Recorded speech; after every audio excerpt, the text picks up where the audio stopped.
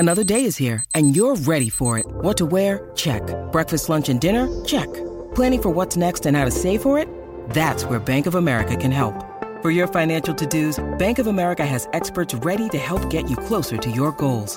Get started at one of our local financial centers or 24/7 in our mobile banking app.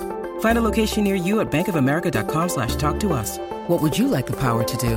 Mobile banking requires downloading the app and is only available for select devices. Message and data rates may apply. Bank of America N.A., member FDIC. Hello and welcome to the Everything is Black and White podcast. I'm Andrew Musgrove today, joined by Mark Douglas. There's another mixed up schedule, so our podcasts are kind of all over the place, but rest assured we'll try and get them to you this week. This is kind of the post-mortem of the Chelsea game, but also a little look ahead to tomorrow's game of Blackburn, the FA Cup replay, and just the general misfortunes of following Newcastle United, really, Mark.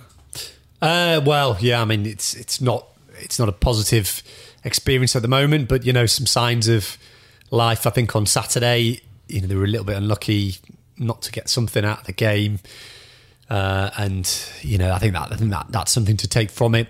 The problem is results elsewhere going against them is sort of throws into sharp.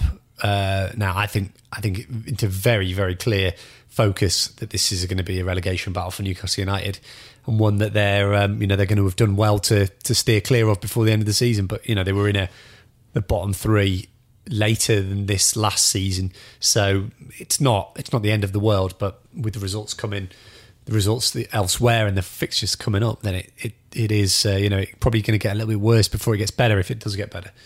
You saw Rafa Benitez earlier this afternoon. We'll talk about that in just a moment. But just on the Chelsea game, first of all, Chelsea looked vulnerable at the back at times, and we all know the frustration over that last-minute corner.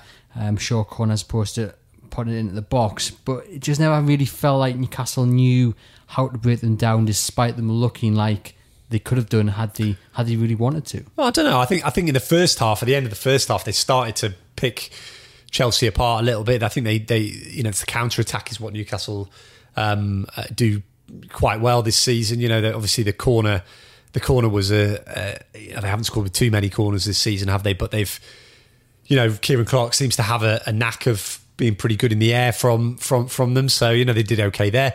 They did have chances. Perez missed a really presentable opportunity.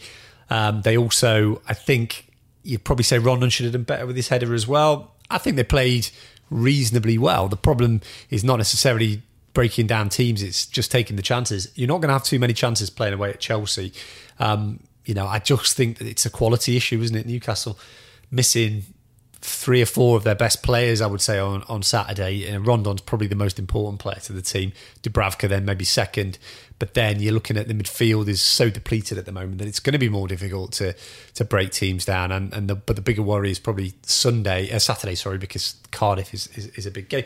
But I thought they played okay. I don't think you're really looking at Newcastle having been overrun in too many games this season. Liverpool probably being the one, I think, that you would say that they were well beaten in. But apart from that, they've not really been out of any games this season. But they have to do so much right and have to rely on their opposition not being on it when they play any of the top 6. And then they have to take every single opportunity. There's such a small margin for error for Newcastle now.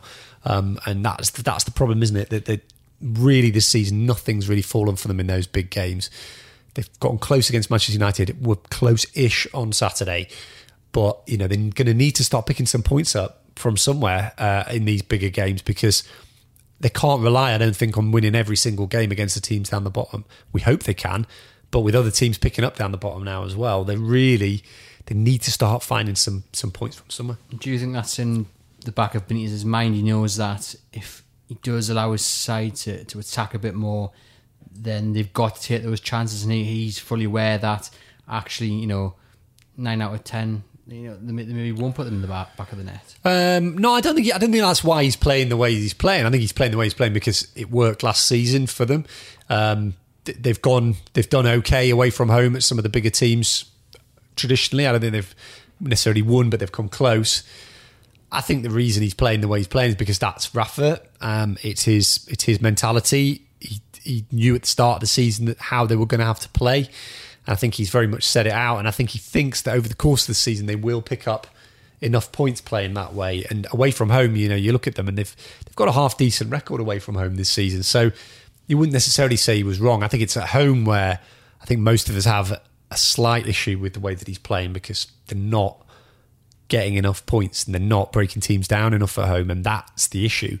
Not away from home. I think if they play this way and play with that kind of performance this season, they'll probably pick up enough points away from home to keep them in the division. It's the home form that's going to be the issue. And really, I would say, Saturday for me, I think a lot of fans will probably feel the same. It's very difficult to see that game going as a sort of easy sweep the team aside moment, because they don't have that in the locker this season. They haven't played that way against any team so far this season. So that's what I'm worried about. But obviously they've got Blackburn first, and that could be another tough game.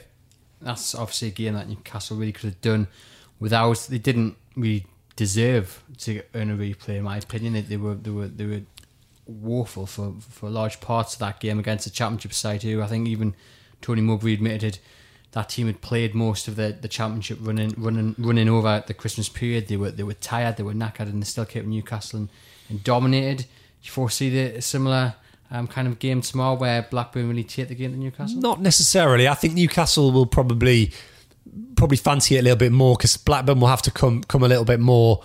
They'll have to dominate a little bit more. I think Blackburn, what they did well in the last game, Blackburn, was they just pressed Newcastle really, really well. And they tired towards the end of the game, which is, I think, why Newcastle got back into the game. And I know Mowbray said that they were knackered. They were, but if you play your first team, if you play the team that played all over the Christmas, I think that's when you're going to more likely to win the game, because Newcastle just looked... The problem was you brought players in who never played with each other, who didn't have the match sharpness, and you put them in with one or two players who played a few games, and it was just... it's always a formula for trouble, really, unless you get off to a good start. Newcastle didn't get off to a good start, and it was no surprise that they looked better when they brought the players on who had played a bit more. So I know Mowbray said that, and I think he was talking his team up quite a lot, but it was really a case of, I think Newcastle were always going to pay for the team selection. I think tomorrow's a new game. Newcastle could go and win that game. I'm not. It's a 50-50 game for me tomorrow. I know they're in the Championship, but because Newcastle are going to make changes, and Blackburn, probably where they are in the league, they'll probably pick one of a stronger team than they would have done if they were right in relegation or in the promotion race. So I think it's a 50-50 game. I do think Newcastle could win it. They'll play enough of their first team to think that they might win it. You've got Cal Roberts probably going to play as well tomorrow. Be interesting to see how he does. He looked very good in the Checkatrade Trophy, but nothing really game, was it? So I think they could go there and win. They're a lot more. They dominated it against Blackburn in the Championship season and didn't win.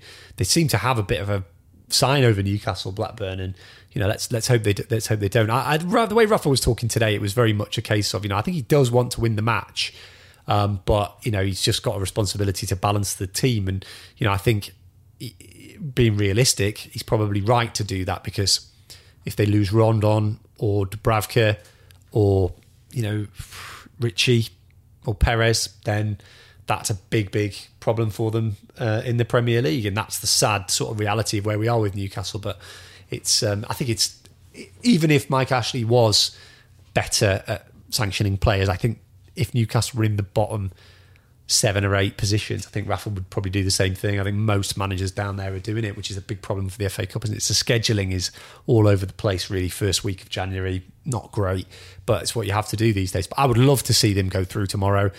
It gives them that chance against Watford then, I think, as well, which is another 50-50 game for me at home. Then you're in the 5th round, and that then you start to kind of get excited about what could happen. But we're a long way off that yet. But I think tomorrow's a 50-50 game. Go out and enjoy it. Hopefully Newcastle will be a little bit stronger than they were at home. The mood was all wrong about that game. I think the time of it, 5:30, it just didn't...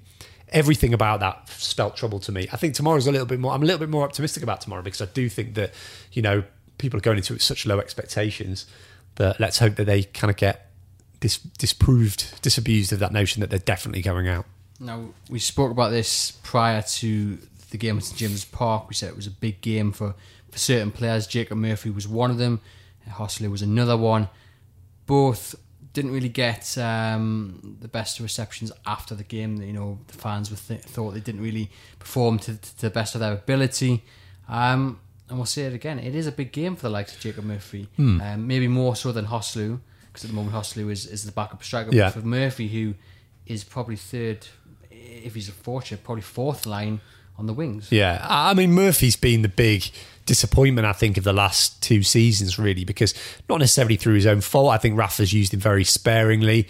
When you come in and play for a Rafa Benitez team as a winger, as an attacking player, I think that it's going to be a different experience to playing at Norwich, where he was really just given free rein. Every player who's an attacking player for Rafa Benitez is going to have to learn how he wants his teams to play, which is very structured way. If you're an attacker, you play in the way that he wants you to play. You have to, the right movements, the right passes, the right thought process. We saw it didn't work with Mitrovic, but it's working really well with Rondon, because he knew Rondon as a character, and Rondon makes the right runs. You saw him on Saturday, like virtually out of the game, really, but he makes the right moves. He does the right things. Intelligent player, mature player, right into the right side of his career for Rafa.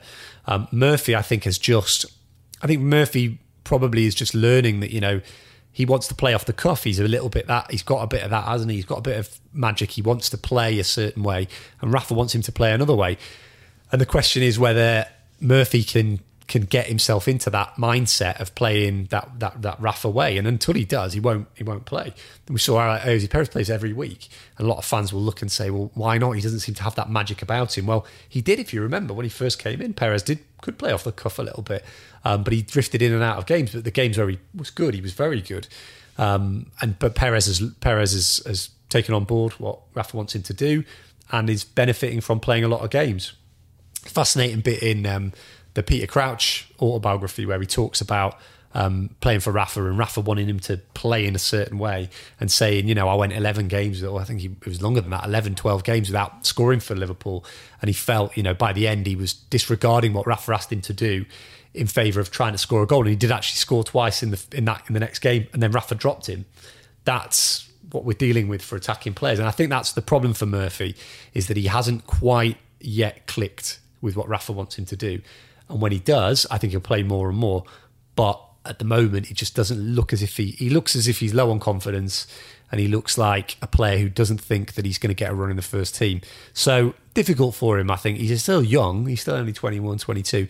But, he's not, doesn't look for me at the moment like he's quite got that Rafa mentality. So what I'll have to do tomorrow is and it'll be easier for him away from home. I think that's the key. He saw him play well against Everton. He's played well in some of the away games, but he struggles more at home, when I think his instincts are to kind of be a little bit more attacking. Joselu is a different situation, isn't it, really? Joselu, it's just a quality issue, I think, with Joselu. Tries really hard, but I don't think he's the level that Newcastle need at the moment, but he's what Newcastle have got. So he just has to keep plugging away. He has scored goals for Newcastle, not many. But if he can score tomorrow, it'll be 3 for the season, I think. I mean, if Joselu gets 5 or 6 for a season, it's for a £5 million striker, it's probably a half decent return. The issue is not Joselu. It's not Joselu's fault that he's being asked to play in these games. It's Newcastle United's. I don't think Joselu should be anywhere near Newcastle's first team. Personally, I don't think he's good enough to play for Newcastle United. I think he's in a championship season, he might be around there, but Premier League, he's just not good enough. And that's not Joselu's fault. He's a £5 million striker.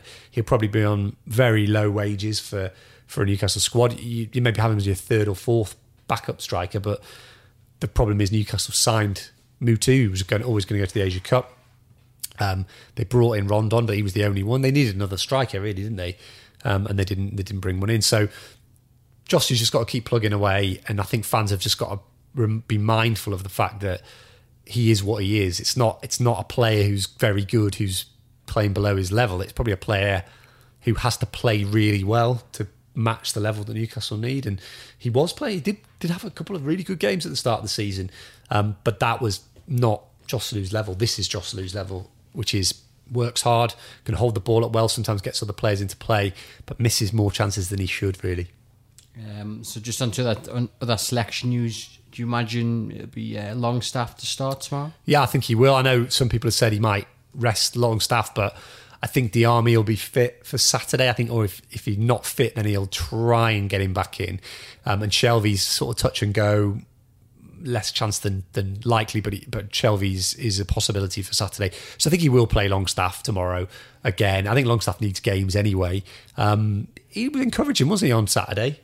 You know, definitely. I think he covered a lot of ground, came into the game. It was a tough start for him. You know, the game bypassed him a little bit in the first half, but then he came into it in the second half.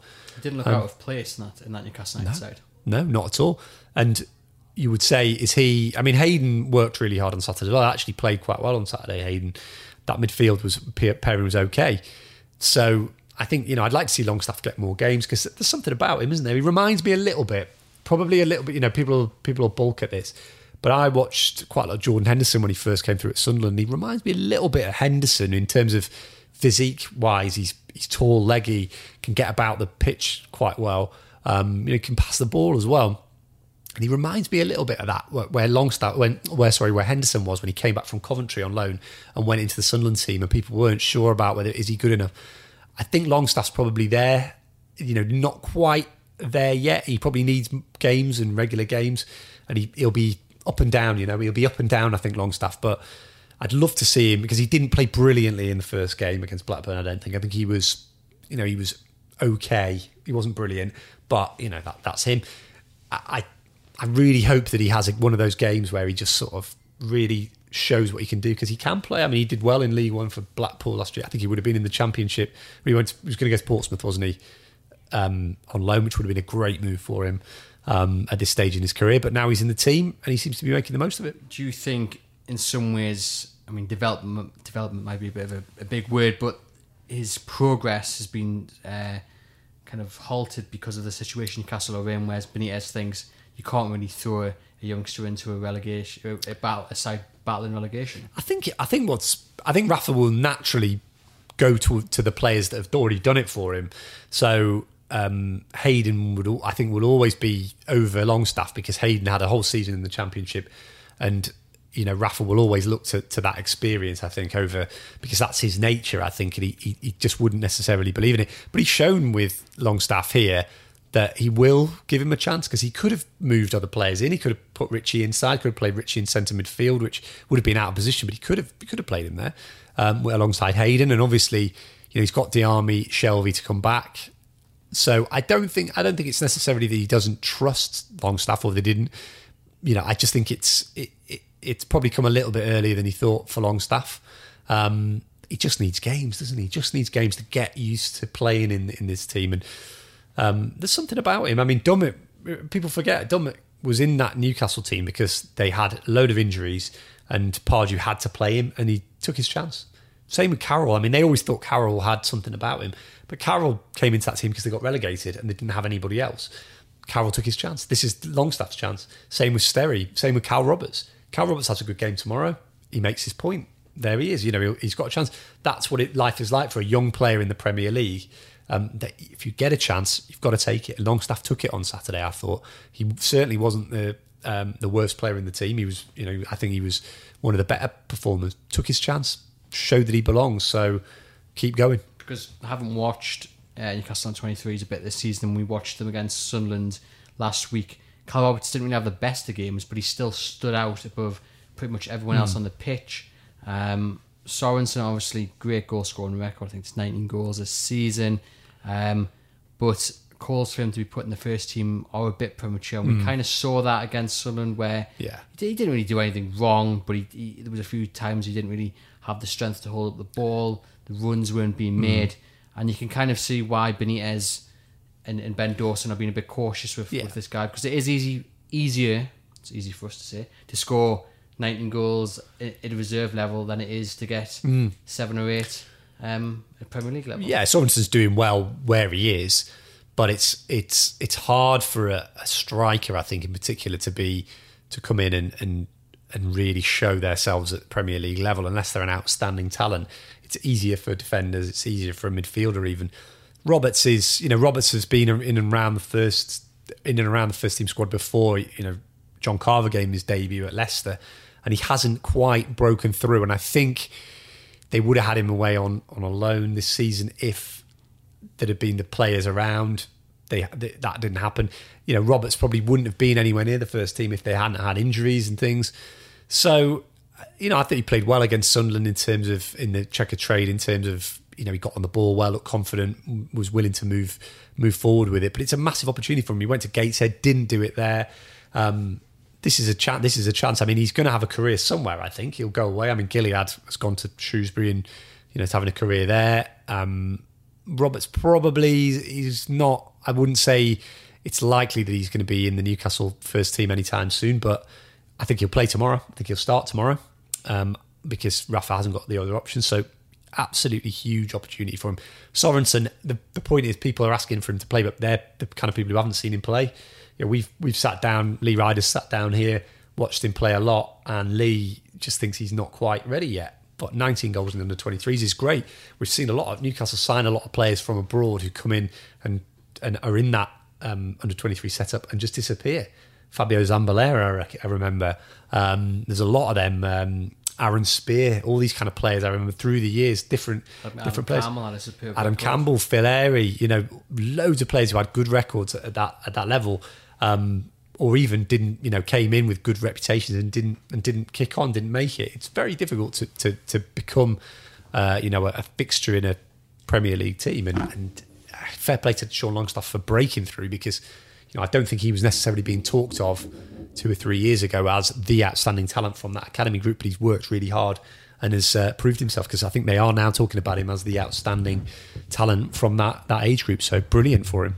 But in many ways is another reason maybe for progress being stunted somewhat, the kind of uncertainty surrounding Benitez, surrounding the club, maybe even the negative atmosphere, because we can say the step-up's hard, but surely it's even harder if you're going into a first team where the dressing room maybe isn't in the best of spirits. You don't know where the manager's going to be in a few months' time. You don't even know if the club's going to be, I don't think. I'm not sure the dressing room really. I'm not sure that has a massive impact on the dressing room.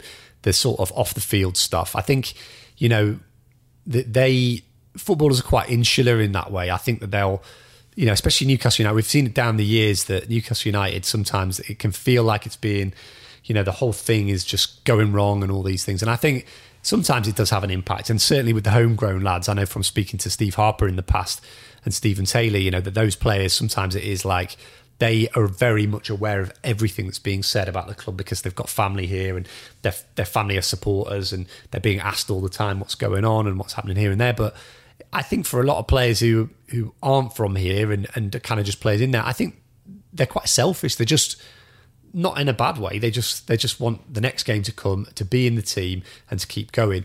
Then they all want Rafa to stay, but then I don't think it's in their mind all the time that the manager might leave or that the club's not been sold yet. From some of them perspective, they'll be quite happy that no players are signed to take their job because they know that they'll play. So I don't think it has a huge impact on that. And I think for a guy like Sean Longstaff, it will just be, it'll just be get on with the job. And, I think it has more of an impact on the fans, that stuff. And the negativity around the club is a much bigger impact on the atmosphere. But you've seen before, everybody keeps saying that Rafa is talking down the players and that's going to have a big impact. But I don't think that we talk to the players and they don't really care about Rafa saying that it's going to take a miracle. They don't think he's underplaying them. They just think, it's the manager's saying that, but they don't really pay that much attention. I don't think players are plugged in too much to what's said. At the press conference today, somebody asked, are the players talking about what Rio Ferdinand and Richard Keys said? I bet a lot of them won't have even clocked what they said because it was on Twitter. It was mainly a Twitter thing with Richard Keys in particular. Ferdinand, was one thing as well, but I don't think most of the players even know. Rafa probably only knew because he'd been told by the press team. That's how it is in football. But the momentum comes from positive results. And at the moment, Newcastle haven't got enough for them. And that's probably where it's difficult for Sean Longstaff because the players will be low on confidence. Well, before I ask you about Ferdinand's comments, your score prediction for tomorrow? I think Newcastle can do it. I do. I think they can. I think they can win the game, and I think they probably will win the game. I'm going to go for it. I think 2-1 after extra time. I bet Chris Lee will be overly pleased. Confident with that. first of all, then Rafa Benitez's kind of mood in the press conference today, transfers. Again, not something that he wanted to talk about. We didn't go on the record, no, and didn't really say much off the record either, other than my understanding, and I don't think Rafa said or did anything to kind of contradict this, which is what I've said on a few of the podcasts before, is that they will sign players. I think Rafa kind of obviously didn't say anything on the record, but I think they will. I know everybody out there is saying, we'll never sign anybody, we won't spend any money. No, I think Newcastle will sign players. I think they won't be Rafa's first choices. I don't think Almiron is dead. Almiron isn't dead. We know he's not dead. I don't think the deal is dead. Sorry, I don't think the deal is dead. I think that at the moment it would require the club to come down on the price considerably, which they might do, because they want to run the risk of not cashing in. They keep talking about that deal as if we've got this agent keeps talking, we've got Bundesliga teams, Premier League teams and stuff, but there's nobody come in yet. I think they come back for as the American press described it, physicals next week. New manager in tour as well. But nobody's come in and signed him yet. And this is what everybody's getting very excited about, the fact that the deal hasn't been done yet. And I understand that. And because, it doesn't feel like Newcastle ever do these kind of deals. And they're obviously not willing to pay the money that Atlanta are asking. Do you think, $30 million is probably about 28 million, 25? I mean, do you think is that a risk for a player? It's a risk. It's a risk. I mean, because he's never played at the level that you would have to come in and play at here. In a world where Dominic Solanke's 17 million, it doesn't feel like a massive risk from that perspective. But I can understand that, if Newcastle have only got sort of 30, but if Newcastle, I mean, look, we're going to have to put aside the cynicism that's out there that Newcastle are not going to spend any money, and that Mike Ashley is not going to give any money to Newcastle to spend, which could be the case. Does not what I think is necessarily the case. I do think there is some money there for the right deal, quote unquote. I think that what they're trying to do is get Almiron for a bargain price. Now, I think that's the problem, is that they're trying to get him for way under his valuation. That won't happen. And so, it's almost like an excuse in some ways, I think, that for Newcastle. And it has been down the years that they've put in bids and they said, well, we tried to get that player, but their bid is so low not so low, but the bid is just so far underneath what the team want that you're never going to get that deal. Stretches back all the way to Sami Hyypiä, doesn't it? Keegan. Hyypiä, Loic Remy. They could have signed him. There's loads of players I can think of down the years that they've come in, and I mean, Nikolai Jurgensen last year. They knew the price of Nikolai Jurgensen and spent 3 or 4 days sort of. Well, I think they went in with one bid. And they were told by Feyenoord, this is how much the player is going to be. Newcastle went in way under the bid, and we had days and days of people talking about it and talking about it. But it was just like, that's never going to happen. Why are you even putting? And I think they moved on. I think Newcastle just said, well, that's our bid, and they didn't get him. And I think that's the problem with Almiron, is, again, and it might be, I don't know whether it's because, as I said, it's an excuse not to do the deal, which it could be. It could be because they could once again go to Rafa and say, well, we tried, which I think has happened before. Well, we tried to get him. He was your top target. We tried to get him, but we couldn't afford him. So we need to move on to another target. I think that sometimes happens with Newcastle. With Almiron himself, I think he wants to come to Newcastle. He wants to play for Rafa. I think he, from what I hear anyway, his agent really is talking that move up. But I think at the moment, the money that Atlanta want is nobody's putting that on the table. And they're saying Bundesliga teams want him, English teams want him, but nobody else has made an approach. Nobody's come in for him. They'll probably just keep him if nobody comes in for the price they want. But it might be that Newcastle might be thinking, well, maybe they'll come back to us and knock some price down. How likely is that? It's not happened much in the past. Not happened at all, really. So, Almiron isn't dead. I don't think it's there for future days, but I don't think Newcastle are going to up their bid significantly. So it'll be up to Atlanta to come in. So chances are low, I think, of that one necessarily happening, but it's not dead. Sorry, as I was saying, I do think that there'll be deals done because I think the loan market towards the end of the window will start to ramp up a little bit, and there'll be players coming in and players going out. They'll have to be foreign, won't they, because of the Kennedy and Rondon deals? Well, Slimani they did on the final day. Dubravka they did on the final day. Kennedy they did a bit earlier. There would have to be foreign deals, but there are deals out there, foreign loans, and things like that. But they will happen towards the end of the month. I got the impression. I think that the anger that Rafa has is that the deals haven't been lined up quicker.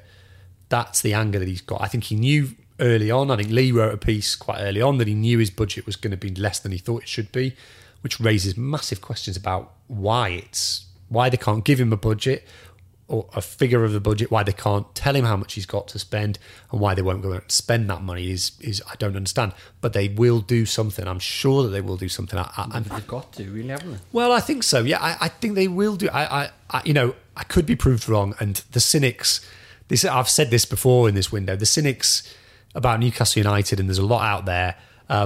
They probably get more wrong than right just by being blindly cynical, not basing it on talking to anybody at Newcastle United or anything, just saying we won't do that because it's something that's positive and it doesn't happen to us. And more often than not, the cynics are right. But what I think it will happen is that they will bring in probably one or two. Any names in the hat, or is it? Do you think they'll be kept right until the end? And well, the problem is, surprise a few. The problem is, I think there will be the way it's been described to me is that they had their first priority targets and they've not missed out on them, but it doesn't look like those are going to happen now. So now they're working with a list of about 15, 20 players that have been put to them by agents, which Rafa doesn't really like. That's how they ended up with Slimani last year. It was kind of he's better than nobody, and that's how they ended up getting him. And that's where they are now, is that they're kind of like they're dealing with we need a left back, right? Here's a list of people who might be available. So he's in Liga and, he's got an injury record that's not brilliant. We're not sure entirely whether he'd be the right man, but he's the right price.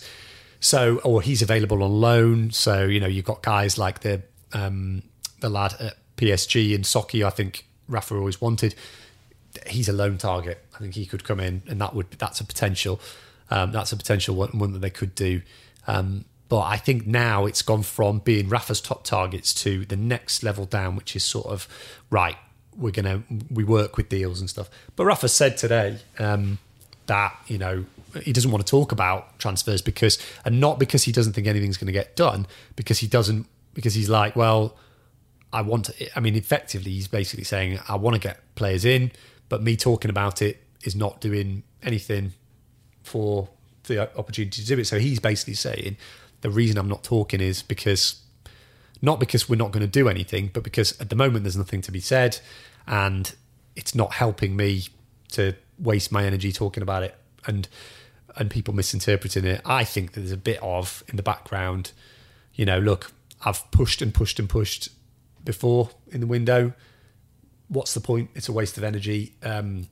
He talks to Charnley all the time, so he'll know what's going on. And I don't think he thinks nothing's going to go happen, but it's not going to be the backing that Steve McLaren got in 2015, or 2016, wasn't it, in the end?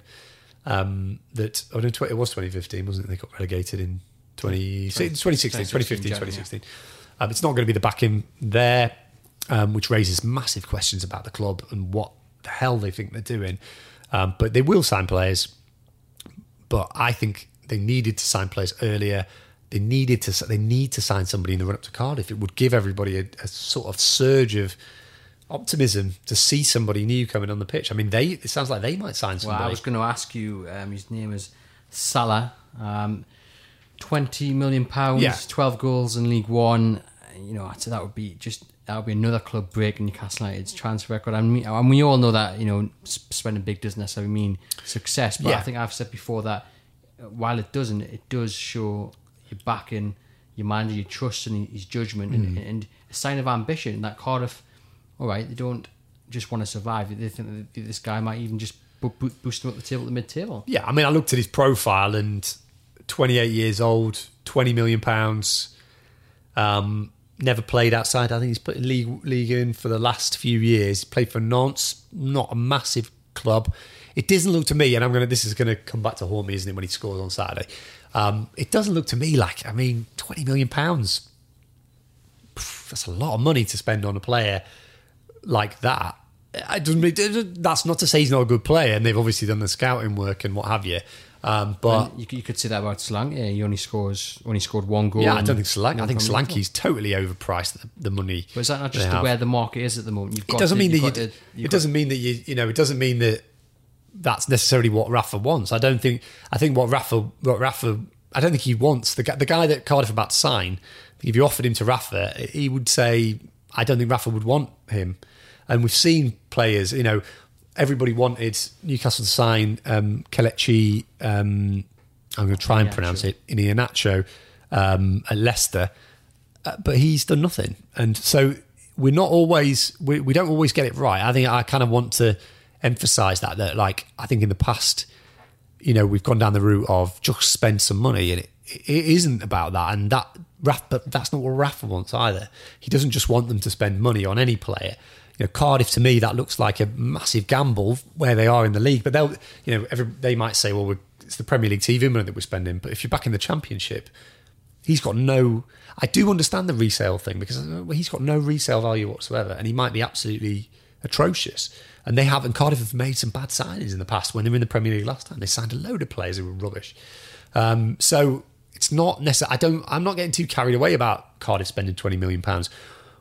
It's the fact that Newcastle aren't, it's not about necessarily money in this window, because everyone's overpriced. The summer was where they made the mistake. They should have signed the players in the summer, because there was players out there who could have added value to Newcastle in the summer.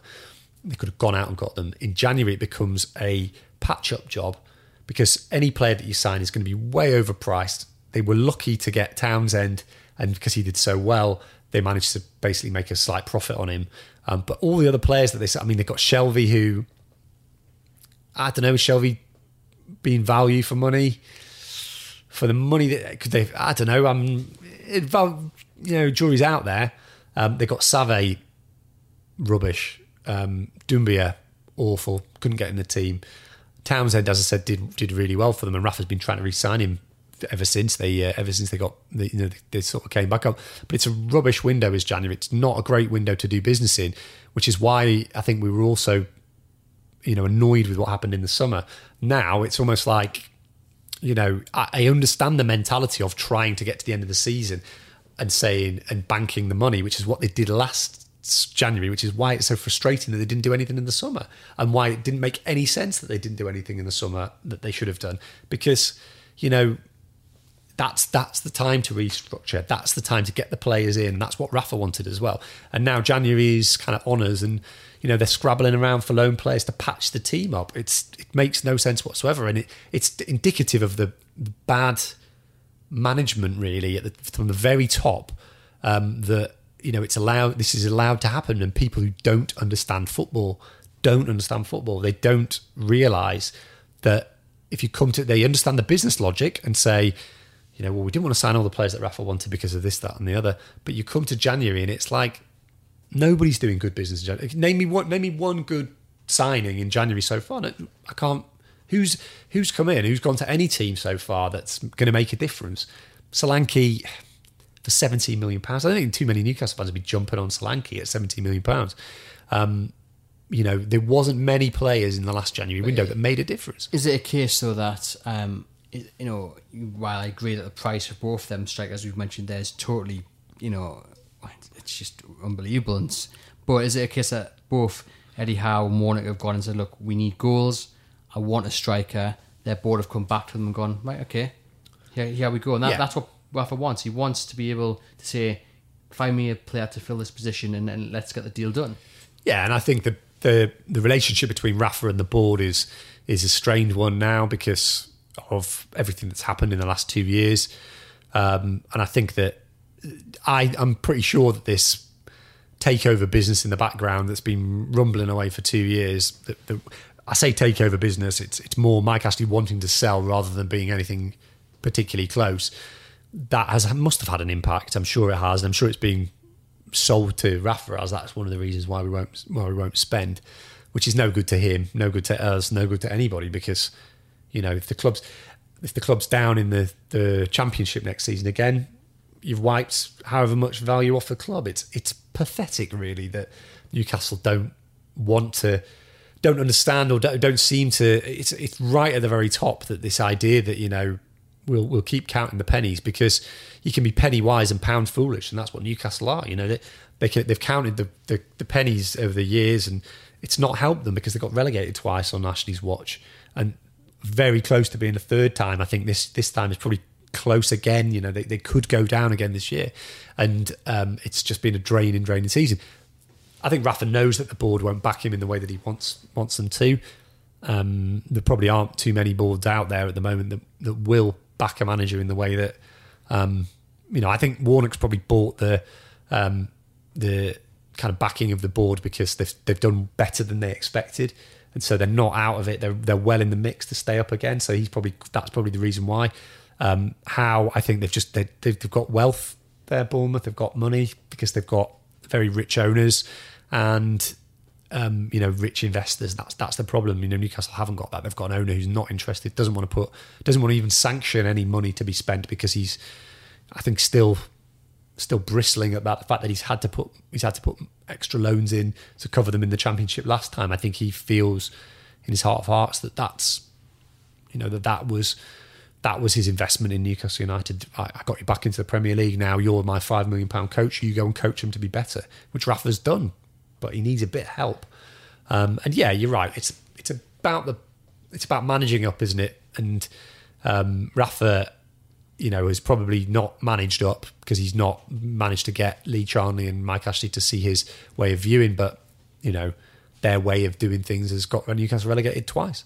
Or well, on Charney's watch once, but on Ashley's watch twice. And how many relegation battles as well? 2, 3. This will be the third. So it'd be 5 relegation battles, not just the 2 relegations. They got survived on the last day, didn't they? And last year they were pretty close. And then Carver, they were on the last day, and I think they nearly got relegated. They nearly got relegated the year after they finished 5th, didn't they? Yeah, they were very close. I mean, they were much closer. A case of not learning from. So I do, yeah. So in summary, I think they will bring in players, and I think Rafa knows that they will. And I think he's kind of like, but they're not going to be the top players that he wants. So he's not singing from the rooftops about it because he doesn't want to kind of say cavalry's around the corner. He knows the cavalry isn't arriving. It's going to be half decent players are going to arrive who are going to give me numbers, and then we move on. But the players should be in now. It's typical Newcastle. It is. It's same old. Just to wrap up then, Mark, just a sentence on where you understand the latest kind of takeover stuff to be, and then let's hear your, what I imagine made it into a rant about Rio Ferdinand and Richard Keys. Okay, well, the takeover-wise, I don't think anything's changed markedly since Christmas, really, which is just that Ashley is going to give Kenyon the time to go and bring this consortium together. But, there's questions to be asked about what kind of consortium it is, if it's pulling a lot of individual shareholders together. The one concern that I have is that Kenyon isn't the money man. So if he's pulling all this consortium together, who's the money man? Because the money man is going to be the person surely with the power. Because if Kenyon's pulling the consortium together and running it, that's fine. But if Kenyon sort of 2 years down the line says, well, we need 10 million to go, or we need 30 million to go and sign this player, and it's the money man who's got the power, not Kenyon. So we saw that kind of play out at Chelsea when he called for stability. He sacked Scolari when he was on holiday, if I remember correctly, and he came back and then left at the end of that season. So, but with Kenyon, the thing with Kenyon at Chelsea was he was an employee. Here he's trying to. I'm not really sure what he's trying to do. It'd be very interesting to hear from him. I mean, because he signed a non-disclosure agreement, he won't say anything to anybody. But to me, it seems strange that he's not got any money. He's trying to pull together backing to buy it, but unless he's putting money in himself, where's the? How does that work? I've never heard of that happen before in the Premier League. It's always been somebody with money pulling together a consortium. So if somebody's bringing together a consortium, they've got a big stake themselves. Kenyon, I mean, I would think Kenyon probably would be putting some of his own money in, but a very small amount to get a stake because he's not. He hasn't got £300 million. None of us have, but he hasn't got £300 million. He's got he's probably a very wealthy man, but probably hasn't got the money to put loads in. So that's the question, isn't it? But Ashley obviously sees something in this that he thinks he can work with, but it's not going to happen before the end of January, as I never thought it was really, until Mike Ashley. I mean, we were told back in October, Kenyon is serious, he wants it, but he's a man with no money. What's changed since then, apart from Mike Ashley's Sky interview? That's the big question, isn't it? So, but as I said, in the end of the autumn, sometimes no news is good news, and then that heralded Ashley's interview, didn't it, about a week later? So let's hope again, no news is good news. And the clowns and the circus, the three-ring circus. Well, Ferdinand is entitled to his opinion. What I feel, and look, there is something to be said for the fact that Mike Ashley did back the club in the Championship, whereas Ellis Short didn't with Sunderland and they got relegated. Okay, he's coming from that. It would take I would like to have some acknowledgement of the fact that Mike Ashley's mistakes have landed Newcastle in the problems in the first place. But he's entitled to his opinion, but don't come into it with the kind of false information that he did. And don't say Newcastle United fans should be thankful to Mike Ashley, because even Mike Ashley doesn't think that. Even Mike Ashley doesn't think that Newcastle United fans should be thankful to him. He's given interviews in the past and said and apologised for things that he's done. He's not saying you should be thankful for me. He's acknowledging the mistakes that he made and saying, I want to sell it on to somebody who can do it properly. So Rio Ferdinand has been ridiculous. He came over as a spoilt child on Saturday. That ridiculous bit at half time where he said, I'm not bothered with the attitude. You just thought that just sounded like a petulant child, Alan Shearer, I think, had sent him a text that basically said, what are you talking about? And just ignored it. And it's a shame because, look, Rio Ferdinand, there is so much to admire about Rio Ferdinand. It's so much to admire about him. And look, he's got it wrong on Newcastle United, but the guy was a fantastic player, passionate advocate of of anti-racism charities. I think really strong on that. Supportive of his brother. A guy who has built up brands and things. Came from a pretty kind of tough start in life, and him and his whole family, massive success story. What happened to him in his personal life was a tragedy, and I think really impressive individual. And it's just a shame to hear him talk like that, because you kind of think, look, just hear the Newcastle fans out, and I feel like there's no way that his business relationship with Sports Direct has not had an impact on what he said. That's an opinion, and he denied it, but I feel that has to have had an impact. It has to have had an impact. Richard Keys, one word, clown. Sorry, just that tweet was just ridiculous. I mean, he's, the stuff he says about Rafa Benitez is just ridiculous. And that tweet was so thick it could make light bend. It was ridiculous. It was just, what are you talking about? On what planet do you think? I mean, I don't even know where his head was at. It just was ridiculous. So I don't really listen to Richard Keys. Was it yourself that tweeted from the Cron account that SpongeBob meme? It might have been. Yeah, it might have been. But look, we had a bit of fun with it, didn't we? Because it was so stupid. It was just like, that's the problem, isn't it? If Richard Keith wants to portray himself as a serious figure in football, then don't say things like Rafa Benitez should spend his own money on players. Do you think that the reaction, obviously, the guys up here in the pool have all been beating the drum about Ashley and the figures of money and not backing Rafa for seasons, but there's been a bit of a national reaction where some journalists have just questioned what them two have said, and that's kind of suggesting that whereas before Newcastle fans felt those outside of Newcastle didn't really understand, you had certain journalists on certain papers and certain radio stations basically taking the mick out of Newcastle fans for being over expectant or crybabies. Yeah, the tide's kind of turning now, and they can see the frustrations for what they actually are. I think the point was that I think people used to say that about Newcastle when the team was doing quite well, and Newcastle fans would be pilloried, I think, because they felt that, oh, well, Newcastle fans think that they should be in the Champions League every season. And I think what's happened in the last 2 or 3 years is that people have seen the reality of it, is that actually Newcastle fans are still turning up in massive numbers with the team that's been relegated twice and hasn't done anything. And Newcastle fans have been massively supportive of Rafa Benitez. And it's not about, it's not about just having a team that wins every week and is in the Champions League and winning the league. And I think what's happened is that there was this previous kind of idea that Newcastle fans were totally, difficult to work with, which I think a lot of managers who left said it, but you don't see that managers say that anymore. You don't see that anymore, really. I mean, even Pardew hasn't said that about Newcastle fans. I think he knows that he got a very fair run of the crack of the whip at first, and it just became difficult for him at the end because he stuck up for Mike Ashley. That was, in my opinion, what happened there.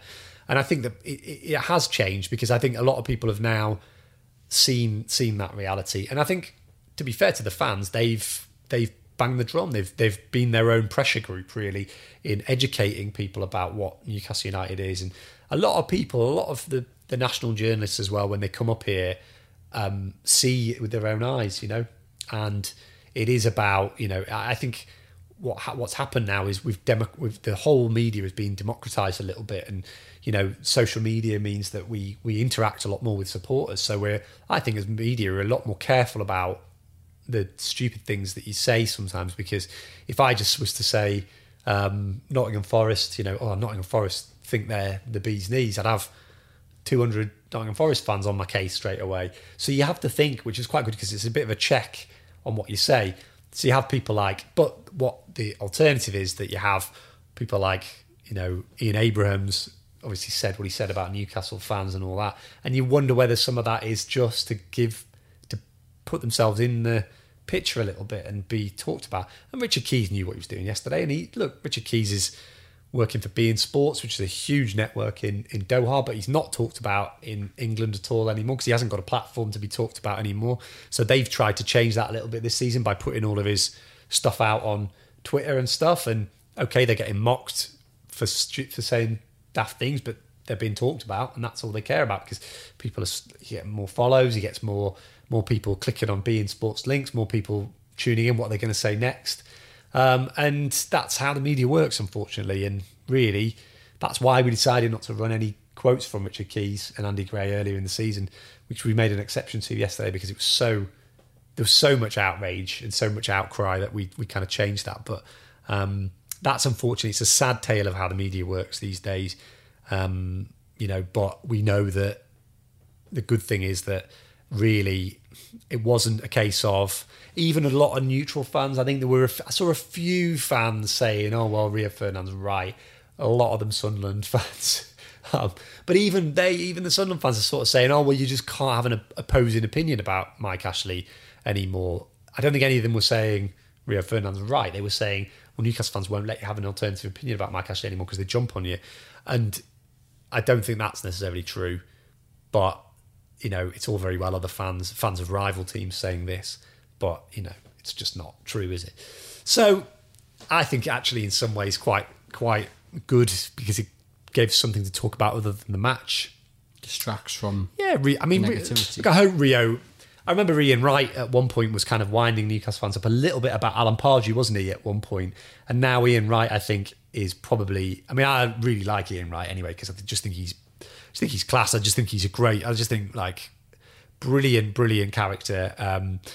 When you read about what he came through and stuff and all that, I think he's absolutely brilliant. And it's brilliant that he's now massive advocate, passionate advocate of what Newcastle could be. I think Alan Shearer's got into him massively, hasn't he? Alan Shearer because he's such an influential person in football, he has a big say. So you see a lot of these pundits who know Big Al, he's told them what the reality is. So now you've got that sort of way because he's a great advocate of Newcastle United and what they should be. So you see really strong, authoritative voices like Ian Wright, people like that, talking about Newcastle and how great they are. So we're seeing a lot more of that now. They are getting more of a fair crack of the whip. And I think, people like the Magpie Group giving giving a platform to the voices has been, it's been really, really positive this season. It hasn't reflected in the team, but I think you might be right. Maybe the tide is turning a little bit, but shame to see Rio do what he did, because I do think he's a credible character, and I've always liked his punditry in the past, but he just came across as a bit like a spoilt brat on Saturday, because he just felt like he didn't want to listen, and he looked annoyed with Jake Humphrey, and he sort of giving him the true facts. He looked annoyed about that, but there you go. Well, there's a lesson for your kids. You can tell them that they should always do their research. Thank you very much for joining us. Just a word on our live talking. There's just 14 tickets left for our talking on Thursday the 24th, and we've added Supermac Malcolm MacDonald to the panel as well. So get them. £5 in, includes a pie and peas supper, and that £5 will go to the food bank. Wow, as we're just about to wrap up there, David Wagner has just left Huddersfield by mutual consent. Wow. Go on then, Mark. Well, I'm absolutely... I thought he'd be safe as houses. I'm astonished. It looks here as if he's made the decision himself.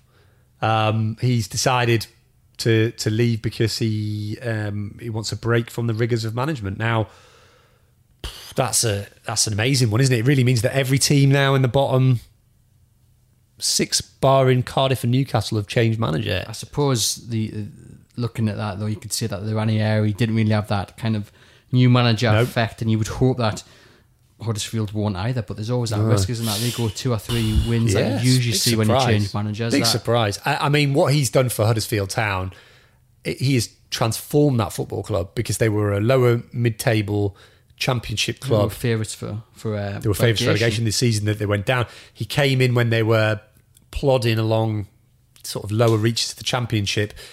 They never in their wildest dreams would have thought they were contenders for promotion. They very nearly pipped Newcastle and Brighton that season. They were brilliant that year. They were probably one of the surprise stories in the entire football world that year. Stayed up last season. I don't know how. Probably didn't deserve to be honest, the way they played, but got enough points. Won in, they had such a good start. I think it got them through the season. He leaves them having transformed that football club, and I'm just shocked that he's left, because I would have thought that they would think that even if they went down this season, he would be a good candidate to get them back up next year, like Dyche and Burnley in the past. Yeah, but he obviously thinks that he's gone to take them as far as he can. Very interested to see who comes in next there. Yes, it will be, and to see the impact that'll have. Alan Pardew. Oh, let's have Alan Pardew in there. I'm sure his CV will be popped in. Sam, Big Sam. Well, that probably would be the name that most people would turn to. Oh dear, you wouldn't want that. You wouldn't want that, actually, because that would probably be a little bit more kind of, it would maybe make you think, well, you could see them picking up points here and there. Be interesting. They obviously didn't know it was coming, so they probably haven't got anybody lined up. They looked a bit too far gone at the moment to say that they could come back. They're 8 points, I think, aren't they? And they've got some tough games. They've got Manchester City coming up next. They've got some tough games, but Newcastle to come, haven't they?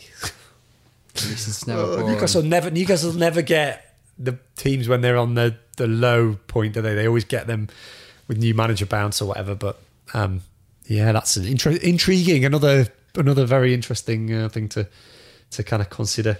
But that's very interesting. More certainly. Well, we're going to go out now and probably write something up about that. So let's say thank you very much for joining us. Just head over to chroniclelive.co.uk for all the latest Newcastle United news, including details on how to get your tickets for our live talking on January the 24th. Thank you very much.